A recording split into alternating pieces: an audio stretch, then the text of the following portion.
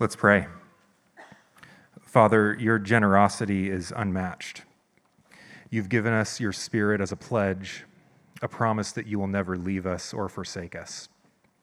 Your Spirit is our comforter, and he binds us together as a sign of your kingdom that is filling the whole world. You've given us your word, and it is living and active in our lives. Through it, you rule your people. It is a deep well of wisdom, divine wisdom that never fails us. And beyond this, you have given us peace with you. When we were enemies of you, when we sought wisdom outside of you, when we aligned ourselves with the world, you've made peace with us. Through your Son's death and resurrection, we've been forgiven all of our trespasses, and the forgiveness overwhelms the record against us. We praise you and thank you for your generosity. Today, we need your protection. In many ways, the world around us is pressing us into its mold. It tries to remake us into its image. It promises us pleasures that are temporary and wealth that will fade. The world offers us a friendship of pride and permissiveness. It offers us popularity in its kingdom. But it lacks your spirit of truth that warns us to turn from destructive ways.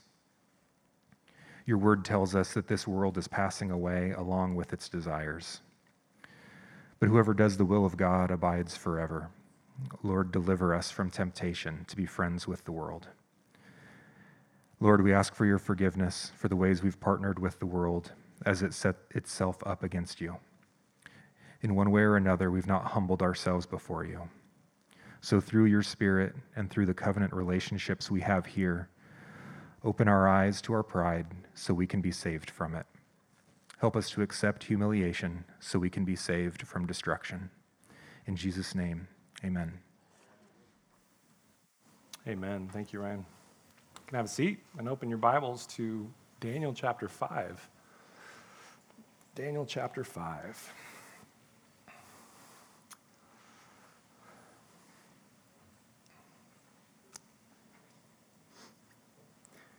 In 1971, in the country we now know as Iran, a party was held that was intended to be the party to end all parties. The leader of the country at the time was a man named Mohammad Reza Shah Pahlavi.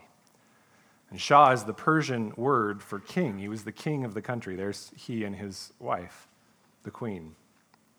In his time as king, he had taken Iran, previously known as Persia, from a backwards third world country to a developed nation with large construction projects, a growing and formidable military, as well as enormous wealth due to their oil reserves. Now, unfortunately, at the same time that he was known for these positive accomplishments, he was also known for a growing reputation of opulence, hedonism, and overspending, all while many of his fellow countrymen and women were dealing with poverty and famine. The more militant Islamic followers in the country saw him as only caring about his own ego and wanting all too much to be a puppet of Western interests. Well, as his accomplishments grew, it was suggested to the Shah that he had the leadership qualities of the great King Cyrus of Persia, almost as if he was a reincarnation. And we're going to become more familiar with this Cyrus and Darius of Persia as we go on in Daniel. But this recurring compliment, in addition to the Shah's relationship with Western powers, created the seed of an idea that the Shah should celebrate the rebuilding and the strength of the Persian Empire. And for that ancient empire was the power that had conquered the great Babylonian Empire and the memory of the great King Nebuchadnezzar we've been reading about in Daniel. So in 1971, plans were made to celebrate the 2,500-year anniversary. That's a pretty big anniversary, right? 2,500-year anniversary of the Persian monarchy. It was to be celebrated in the desert at the ruins of a city called Persepolis. This was the throne room of Cyrus the Great. And there in Persepolis is also the tomb of that man, Cyrus the Great. It was there that the Shah spent upwards of, and remember this is 1971, $2 billion on a 3-day party. And it would be the host of the world's leaders, the who's who of dictators and presidents and kings. The press at the time labeled it billion-dollar camping, the party of the century, and the mother of all parties.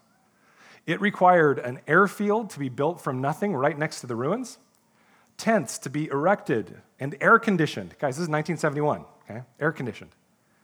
150 tons of kitchen equipment was flown in from Paris. The table for the guest of honor was 20 meters long. You can see it here. And it took 125 women 6 months to embroider the tablecloth. The menu included quail eggs stuffed with caviar, crayfish mousse, roast lamb with truffles, roast peacock stuffed with foie gras, which doesn't sound appealing to me, and 25,000 bottles of 60-year-old wine was flown in.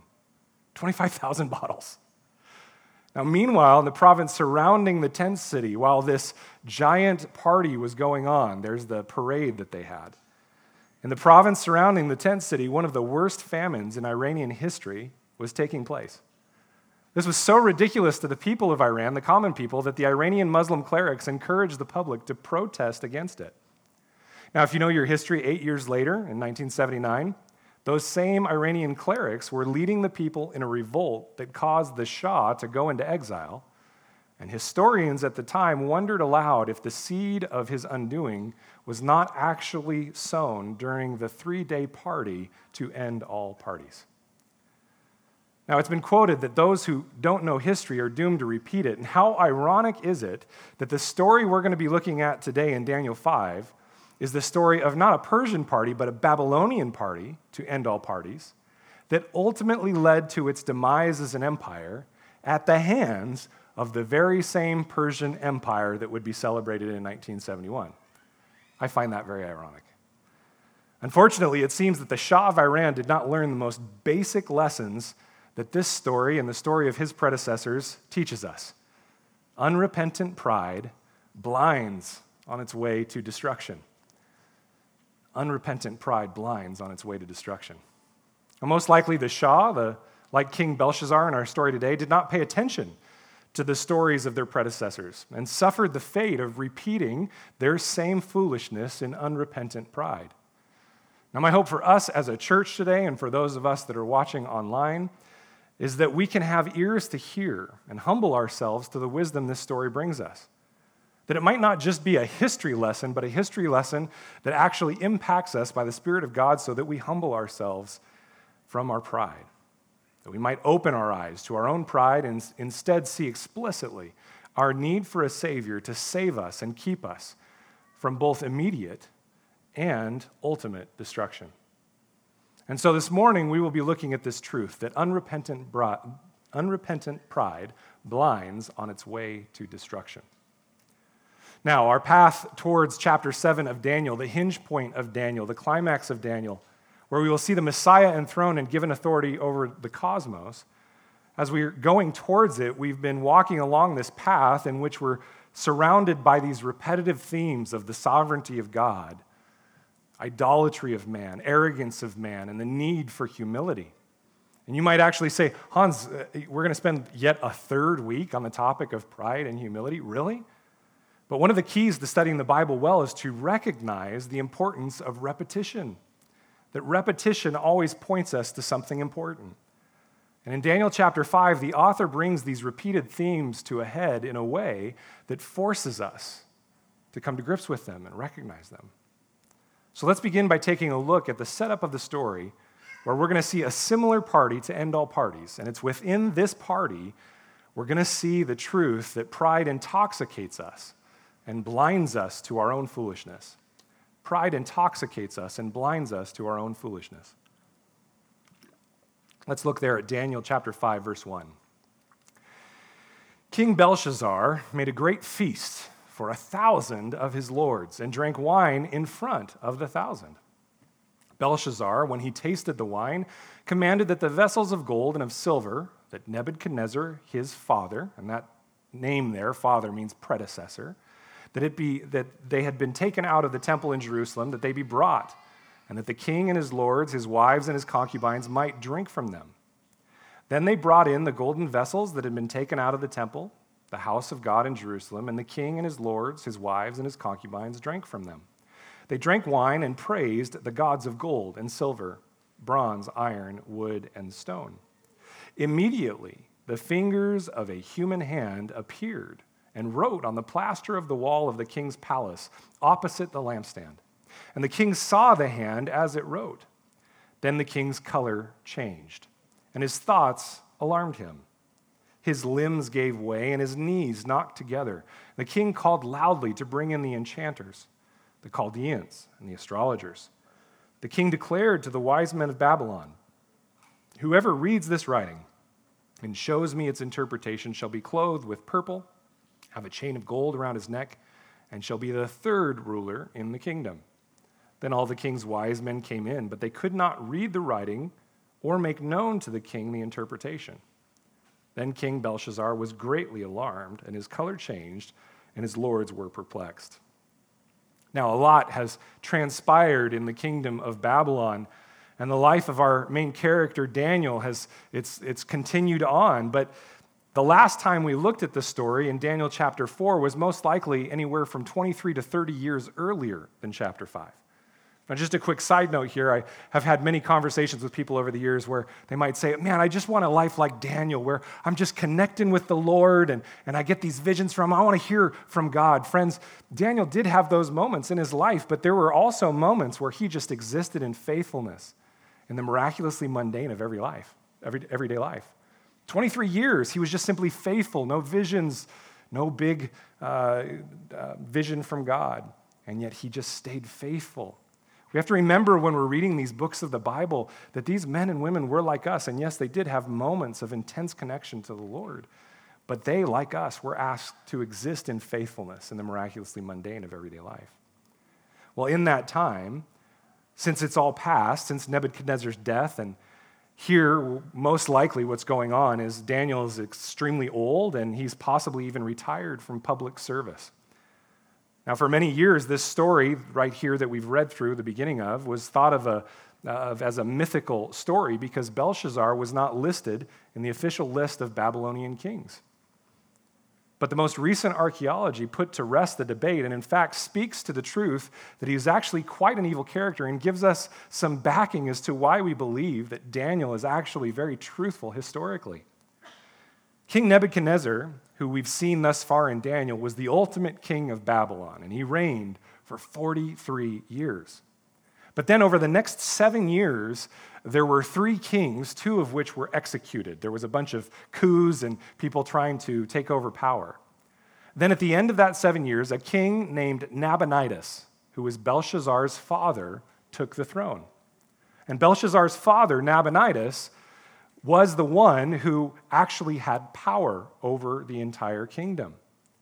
It was Belshazzar who organized and executed the killing and murder of his father's predecessor so that his father could take over. All the while, Belshazzar wanted his father to die so he could take over. Unfortunately, Nabonidus was a devotee of a pagan god that was not the main god of Babylon. The main god of Babylon was a god named Marduk. But Nabonidus, he was a devotee of the pagan moon god known as Sin, very similar to our word sin. And so the nobility of Babylon, the people in charge, were upset with this. They wanted him to worship Marduk, and so they actually forced him out of the city into exile. And so while he was still the first in command, still the king, he didn't reside in Babylon. And this left Belshazzar, his son, in charge of Babylon as the co-regent, the second in command. So he and his father were, in essence, first and second kings of Babylon. This is why he offers third in command to Daniel. Now, all of this not only gives credence to Daniel as an accurate historical document, but it gives us visibility into the heart of this arrogant and prideful murderer and conspirator named Belshazzar. But then the author goes even further in the text we have in front of us to give us an understanding of just how wicked this king is. At this point in the history of Babylon, their armies had just suffered a huge defeat at the hand of the Medes and the Persians. And their armies, the Medes and the Persians, were amassed right outside the city walls of Babylon. While they are partying, there's the equivalent of the United States all-armed forces sitting right outside their wall. It was the most powerful army in the world at the time. And they're partying. Belshazzar, in his arrogance, saw no problem with this, as the city had been designed to withstand siege for multiple years. They had supply of multiple years of food within the city walls, and the Euphrates River ran underneath the walls through the city, and that was their water supply. And so they thought to themselves, we're fine. They're never going to get in. And so he joined Belshazzar here, most likely attempting to rally his lords to have courage to continue fighting, but also possibly celebrating a pagan festival to Marduk. This is why some historians say the Medes and the Persians chose this very night to invade the city, is because everybody would be involved in the festival. In all of it, Belshazzar is displaying his arrogance and pride that he and his lords could party down, refusing to admit that they could be vanquished and conquered.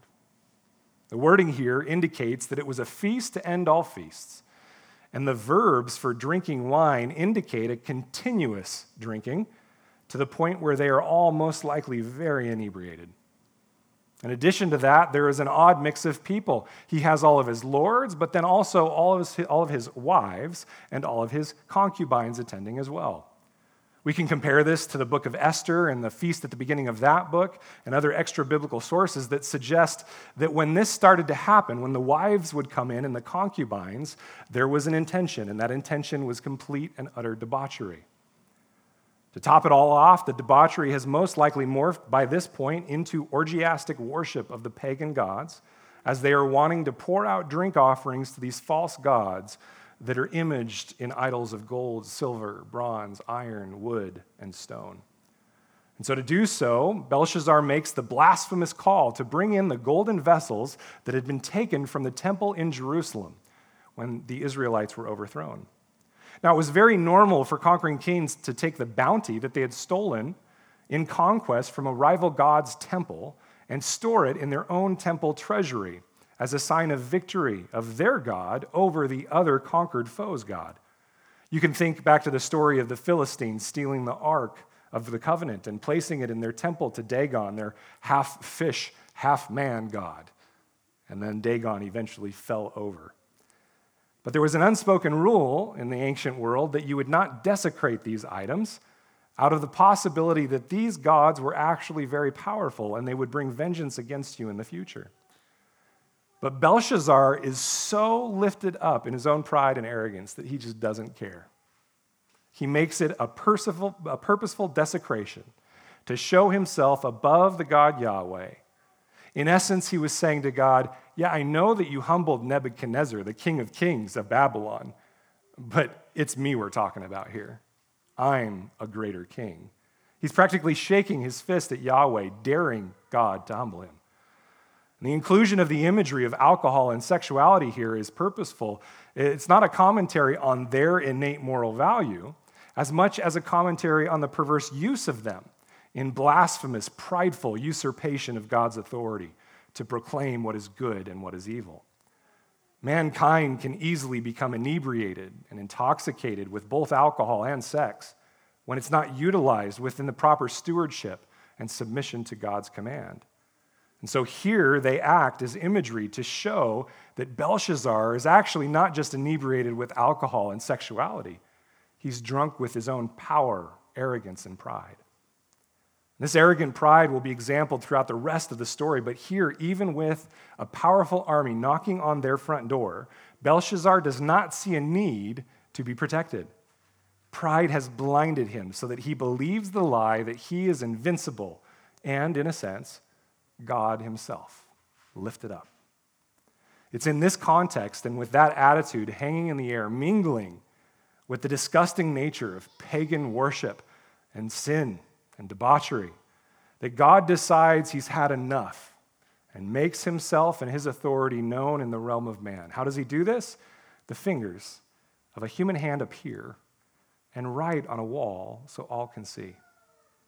Now, archaeology has found this very throne room and found that these walls were covered in white gypsum, much like when you go into new construction and they haven't painted yet on drywall. That's what it looked like, is that level of white. And then it was right across from a lampstand, the main source of light in the room. And so you can imagine it's almost as if God has put a searchlight right on the writing. Pay attention.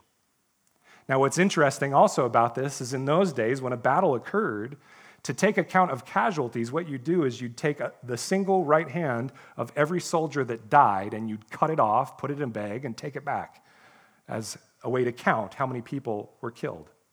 But here, rather than a lifeless hand of a vanquished foe, a hand full of life appears from a very powerful God to declare the truth. The words written consist of normal Aramaic letters or characters, which we'll look at in a bit, but no one in the room is able to interpret what the combination of them mean. Writing in those days was uniform, without spaces or punctuation, all just kind of put together in one big glob.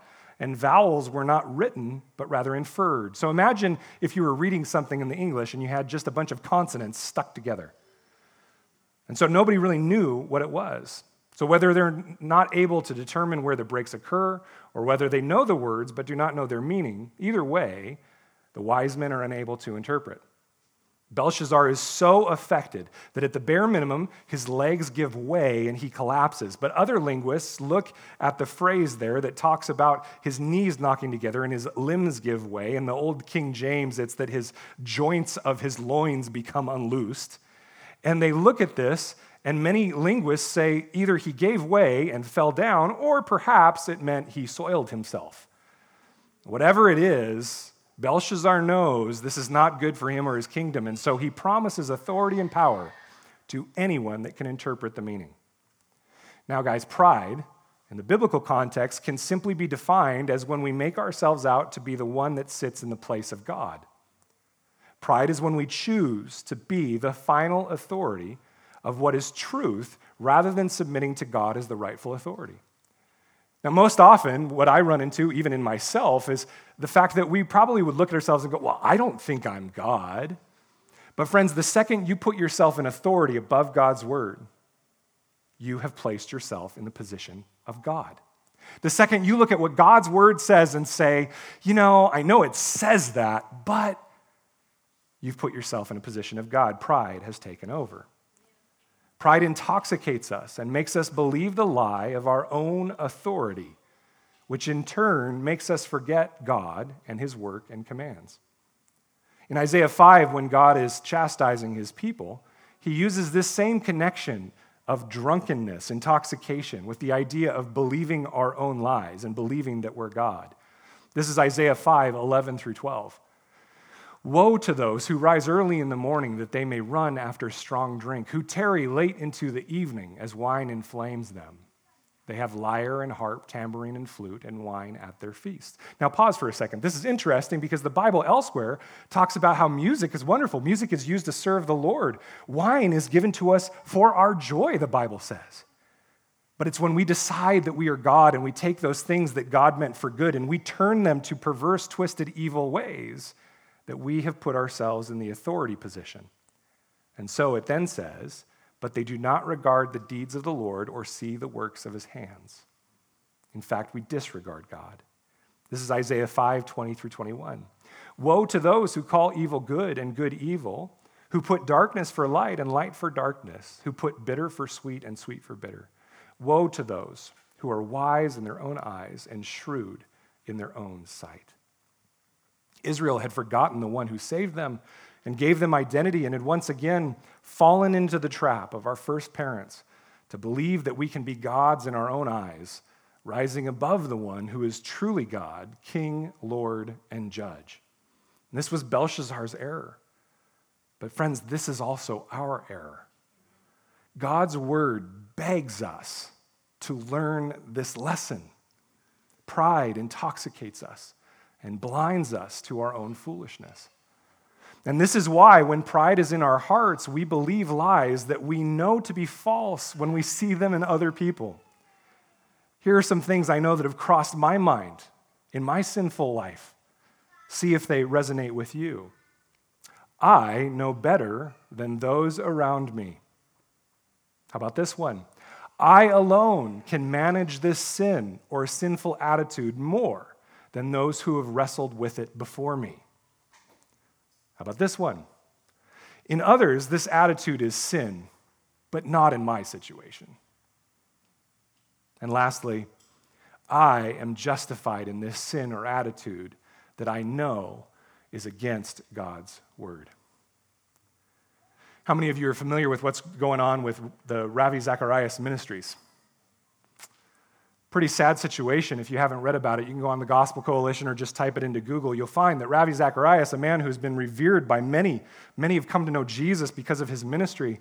He died recently, and after he died, it came out that he has been a massive abuser of women. I don't even want to go into the detail of it because it's so disgusting. But one of the things that he said to some of the women that he abused while he was in the process of sexually abusing them was, "I deserve this because of all the work I do for God's kingdom." A few years ago, a good friend of mine and mentor, one of the men I revered very highly, ended up falling in adultery. And this was a big break in Reformed theology and in the Reformed church. He was known as a man who absolutely exemplified good preaching, and we all wanted to be like him. And he fell in adultery, and I remember talking to brothers and sisters at the time, and the big question all of us had is, how could this man of God, who's so smart, so wise, knew the scriptures, and had seen so many people fall before, how could he think that he wouldn't fall as well? What's the answer? Pride. I alone can manage this sin that has overtaken so many before me. Pride intoxicates us. When we're in pride, we so lift ourselves up as judge that we believe these very lies. Pride causes us to justify ourselves and condemn those around us that are trying to point us to Christ and bring us to humble conviction. Pride intoxicates us and blinds us to our own foolishness. But even with that, here in our story this morning, even in this arrogance and pride, God is merciful to call in his faithful servant Daniel to give truth to Belshazzar. And the truth that he gives him is a reminder of what occurred in chapter 4. God's humbling is a benevolent grace meant to encourage repentance. God's humbling is a benevolent grace meant to encourage repentance. Let's read there in Daniel 5, verse 10. The queen, because of the words of the king and his lords, came into the banqueting hall, and the queen declared, "O king, live forever. Let not your thoughts alarm you or your color change. There is a man in your kingdom in whom is the spirit of the holy gods. In the days of your father, light and understanding and wisdom, like the wisdom of the gods, were found in him. And King Nebuchadnezzar, your father, your predecessor, your father the king, made him chief of the magicians, enchanters, Chaldeans, and astrologers, because an excellent spirit, knowledge, and understanding to interpret dreams, explain riddles, and solve problems were found in this Daniel, whom the king named Belteshazzar." Notice the similarity in name there, Belteshazzar and Belshazzar. That's why he's referred to as Daniel throughout the rest of the story. She says, "Now let Daniel be called, and he will show the interpretation." Then Daniel was brought in before the king, and the king answered and said to Daniel, "You are that Daniel, one of the exiles of Judah, whom the king my father brought from Judah. I have heard of you that the spirit of the gods is in you, and that light and understanding and excellent wisdom are found in you. Now the wise men, the enchanters, have been brought in before me to read this writing and make known to me its interpretation, but they could not show the interpretation of the matter. But I have heard that you can give interpretations and solve problems. Now, if you can read the writing and make known to me its interpretation, you shall be clothed with purple and have a chain of gold around your neck and shall be the third ruler in the kingdom." Then Daniel answered and said before the king, "Let your gifts be for yourself and give your rewards to another." In our current day nomenclature, he's saying you can take your gifts and you can put them where the sun don't shine. That's basically what he's saying. Hans's summary. "Nevertheless, I will read the writing to the king and make known to him the interpretation. O king, the Most High God gave Nebuchadnezzar your father kingship and greatness, glory and majesty. And because of the greatness that he gave him, all peoples, nations, and languages trembled and feared before him. Whom he would, he killed, and whom he would, he kept alive. Whom he would, he raised up, and whom he would, he humbled. But when his heart was lifted up, and his spirit was hardened so that he dealt proudly, he was brought down from his kingly throne, and his glory was taken from him. He was driven from among the children of mankind, and his mind was made like that of a beast, and his dwelling was with the wild donkeys. Now pause for a second. Guys, how humble are donkeys? How prideful are donkeys? A lot. That's why another name for a donkey that we use is usually used for people who are prideful and hardened in heart that are being jerks, right? So he was made to be like what he was, a wild donkey. He was fed grass like an ox, and his body was wet with the dew of heaven until he knew that the Most High God rules the kingdom of mankind and sets over it whom he will. And you, his son, Belshazzar, have not humbled your heart, though you knew all this, but you've lifted up yourself against the Lord of heaven. And the vessels of his house have been brought in before you, and you and your lords, your wives, and your concubines have drunk wine from them. And you've praised the gods of silver and gold, of bronze, iron, wood, and stone, which do not see or hear or know, but the God in whose hand is your breath, and whose are all your ways, you have not honored. A woman here called the queen comes on the scene, but just as Nebuchadnezzar is referred to as father, meaning predecessor, this queen could really be any number of women. It could be the queen mother, could be Belshazzar's mother, the wife of Nabonidus. It could also be Nebuchadnezzar's wife that was supposedly still alive at this time, according to some of the history, and was known for her wisdom. But regardless, she knew her history and recognized the similarity in the current situation to the stories of Daniel's greatness. Now, what I want us to notice is the difference in the interaction between Belshazzar and Daniel when compared to Nebuchadnezzar and Daniel. Rather than show respectful air toward Daniel that Nebuchadnezzar did, Belshazzar immediately reminds Daniel that he is an exile of Judah, a conquered people. In his speech, he seems to be letting Daniel know that he has heard of him, but that he's not really impressed by him, maintaining an air of overarching authority. Now, Daniel begins by reminding the king and us of the story of Nebuchadnezzar's humiliation, which we went into in depth the last 2 weeks. And the main thrust of his message is contained in a couple of points made in verses 18, 20, and 22. 18, 20, and 22. The first there, in 18, he says, "The Most High God gave Nebuchadnezzar your father kingship and greatness and glory and majesty." Now, the underlying principle here is that any good gift, greatness, or position that we have is from God.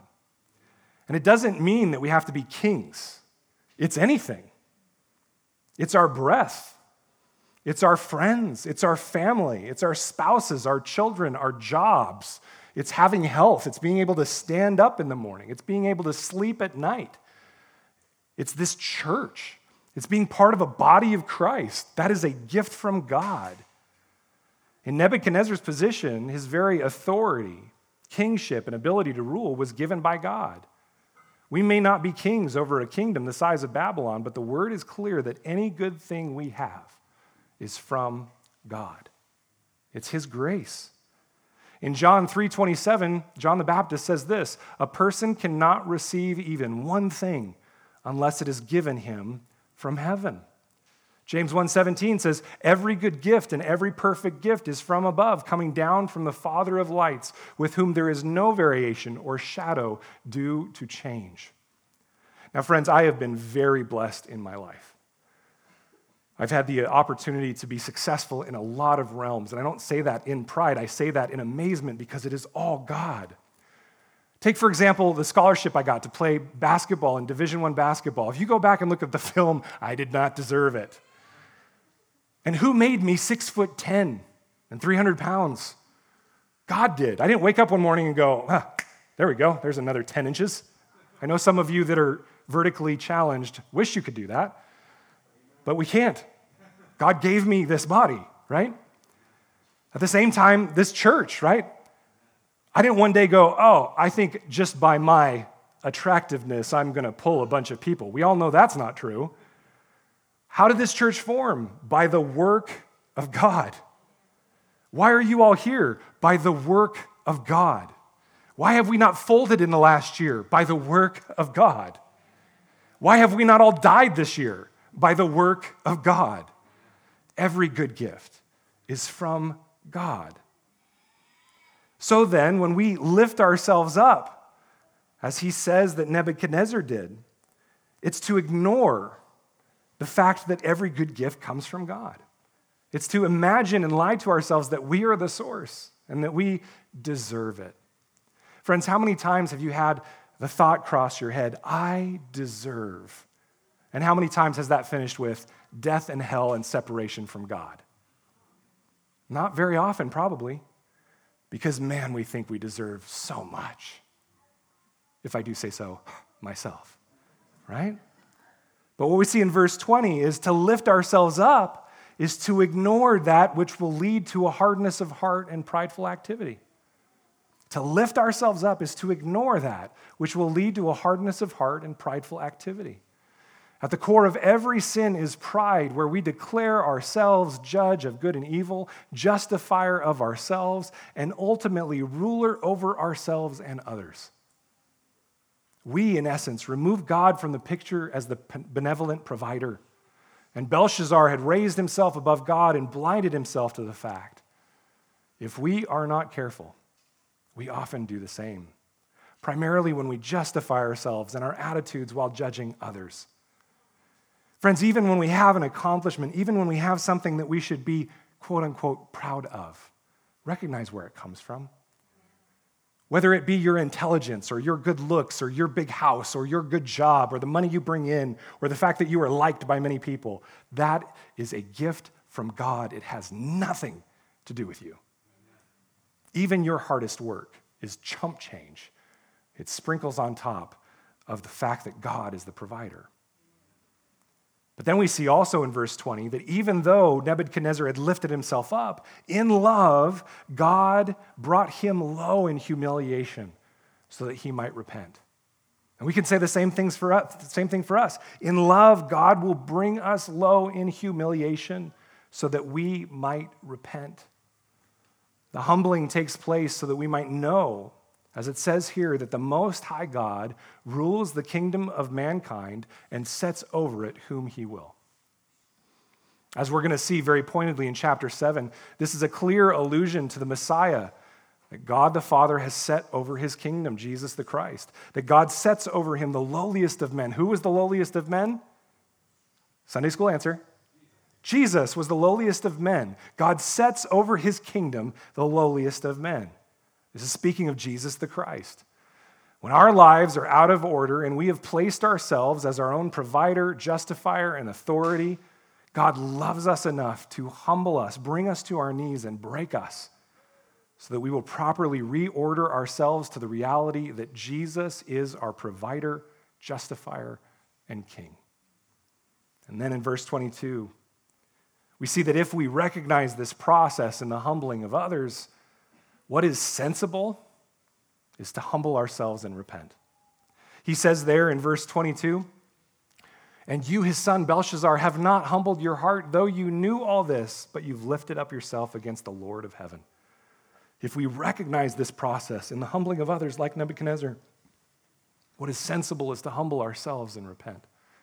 In not doing so, we prove that we believe that we are special. We're better than Nebuchadnezzar and better than everyone else or anyone else that's ever been humbled, which is the height of arrogance. And this is the answer, friends, to so many questions I've had posed to me over the years about why we do what we do as Christians. We do what we do as Christians to humble ourselves. Why do we tithe? Because we realize that our financial and material wealth has been given to us as a gift from God. It is not ours, but his. He merely gives it to us to steward for a time. And out of his amazing grace, he gives us the majority to live on and enjoy his creation. But we tithe and give offering to remind ourselves that he is the source and the authority of all that exists.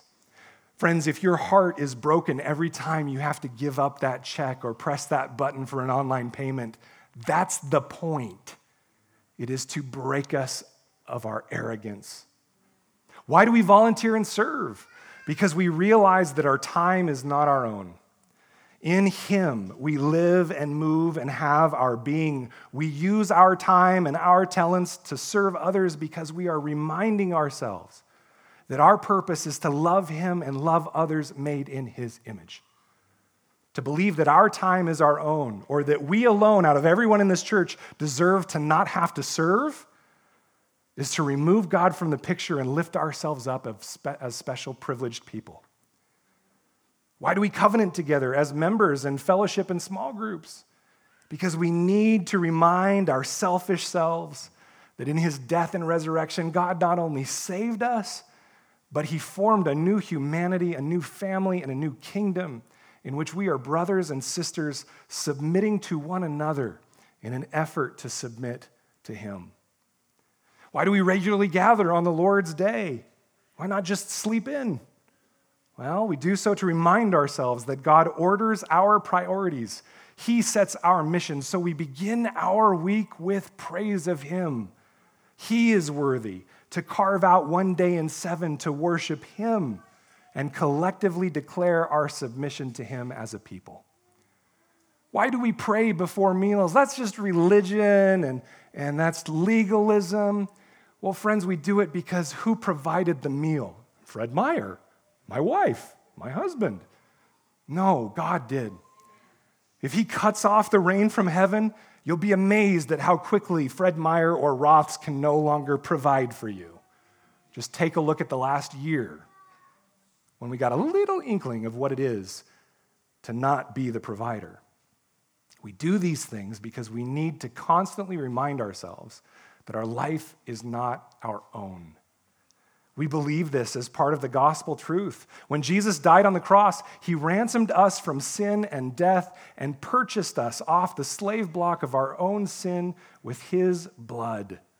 This is 1 Corinthians 6, 19 through 20. Or do you not know that your body is a temple to the Holy Spirit within you, whom you have from God? You are not your own, for you were bought with a price. So glorify God in your body. The biggest lie the enemy has sown amongst us is that our lives are our own, and God is here to serve us. Brothers and sisters, could anything be more blasphemous? When you look at your life, is your life primarily about your goals, your accomplishments, your will, and your self-care and promotion? Or is it about God's will, God's mission, and what he declares to be a life well spent in sacrifice? Belshazzar, like us, had more than enough access to these truths through the story of his predecessor. We each have more than enough access to these truths through God's word. And so I want to repeat this week the same question I gave you the last 2 weeks. Where is the Lord currently asking you to humble yourself? Where are you kicking against the goads, so to speak, and denying the need to lay down your pride? Where have you hardened your heart against God or someone else so that God is asking you to surrender instead? Where is the Lord asking you to humble yourself? This is not just another application question, friends. This is core to our walk as believers. And I fear as your pastor that those of us in this congregation that need to ask the question the most are the first to dismiss it as a question for someone else. And I say this in love for you all because the word is clear to us that if refused, God's call to humility will end in deserved destruction. If refused, God's call to humility will end in deserved destruction.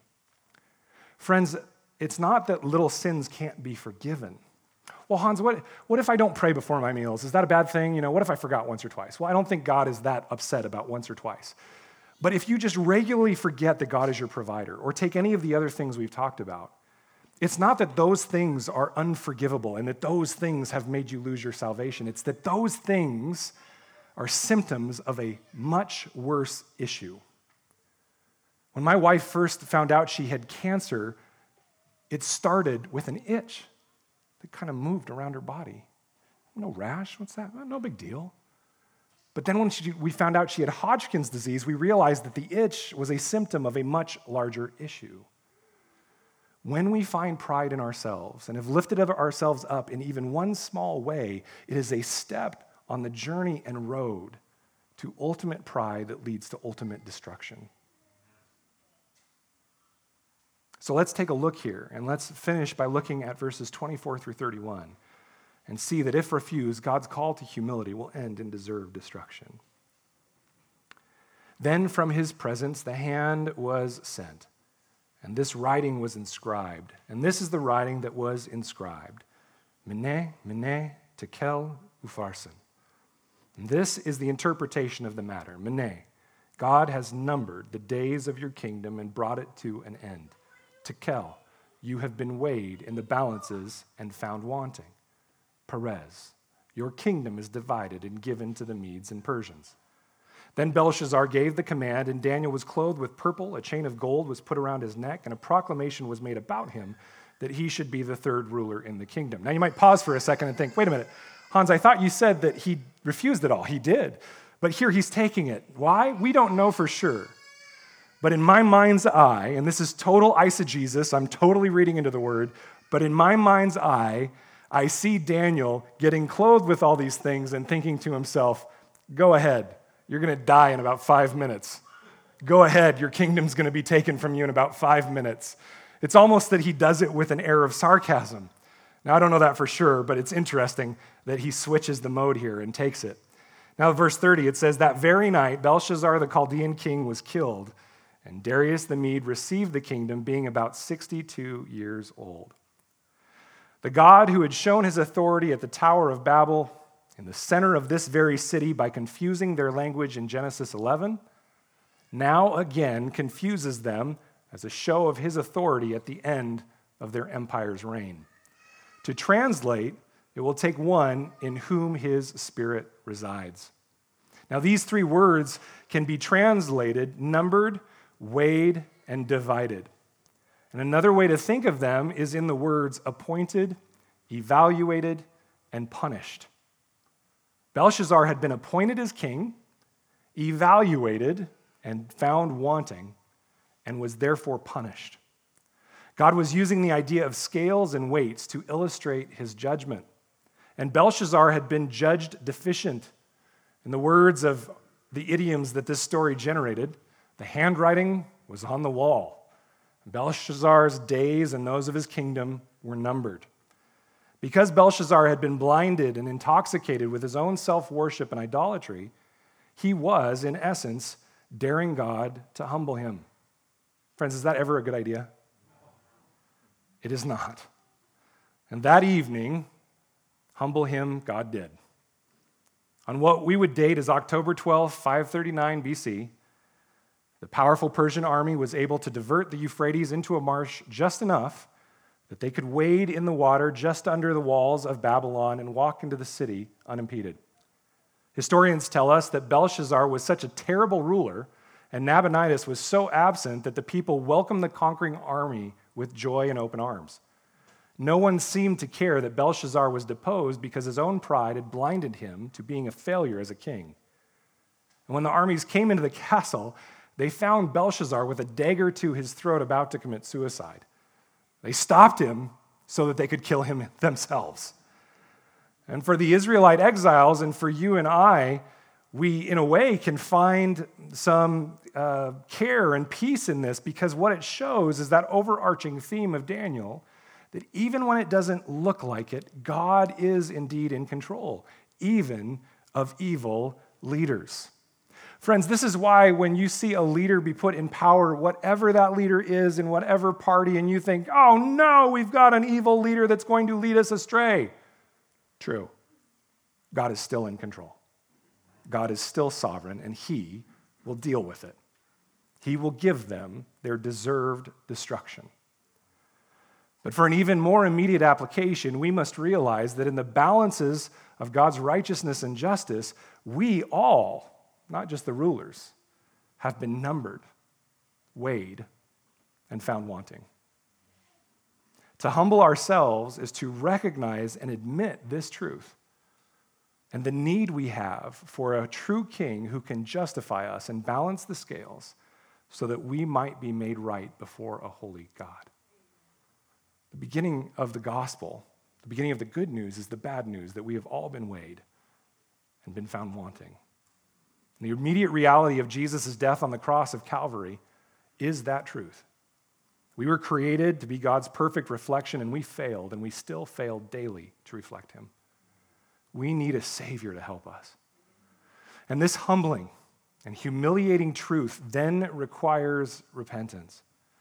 Not as just a one-time event where we cry out to God in our need for salvation. It is definitely that. But it's also moment by moment, day by day, as we notice a lifted spirit, a hardened heart, and prideful actions in ourselves. In those moments, we need to bow in humble submission to God, to his word, and to his people. On either side of the story of Belshazzar, we see the leaders that show humility toward God. In chapter 4, we saw Nebuchadnezzar with his doxology to God. In chapter 6, we'll see the Persian leader, the Persian king, give praise to Yahweh.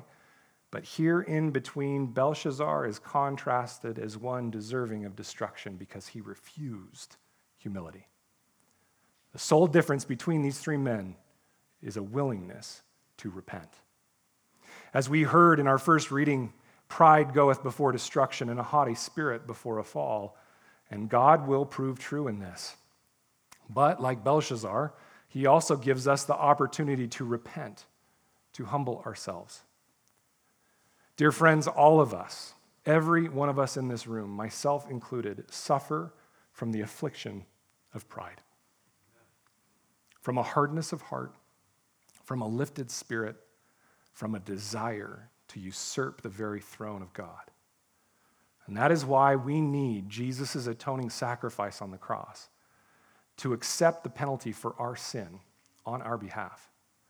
But the difference between one for whom the cross is effective and one for whom it is not is seen in repentance. God has already done the work. There is no work we can do to earn it, but accepting it is part of the deal.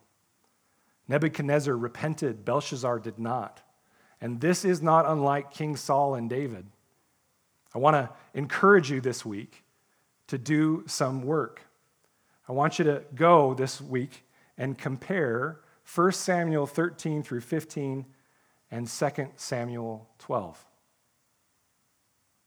And I want you to compare in 1 Samuel 13 through 15 the story of Saul being confronted with his disobedience with David, after the sin with Bathsheba, being confronted about his disobedience.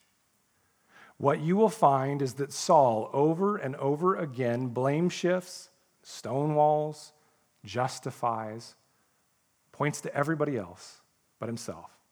And it isn't until he is told the kingdom is taken from him that he actually repents, but it's too late at that point. But when David is confronted, I want you to look at what he says. This is 2 Samuel 12:13. Notice the simplicity of his statement. I have sinned against the Lord. And Nathan said to David, the Lord also has put away your sin. You shall not die. Friends, notice how quickly the compassionate grace and mercy and love of God flows in when simple repentance is present. Simple humility, simple surrender.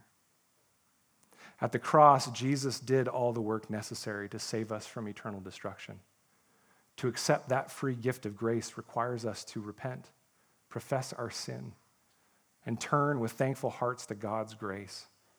And if you wonder what that looks like, well, let's finish this morning by reminding ourselves of David's prayer of repentance in Psalm 51. Would you turn there with me? Go to Psalm 51, and we'll end there.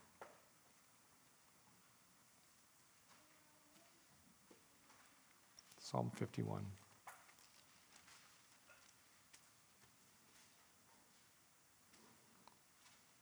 I recognize that I forgot to show you what the writing looked like. Here's what it most likely looked like. Now you can see why they were confused. But let's all turn to Psalm 51.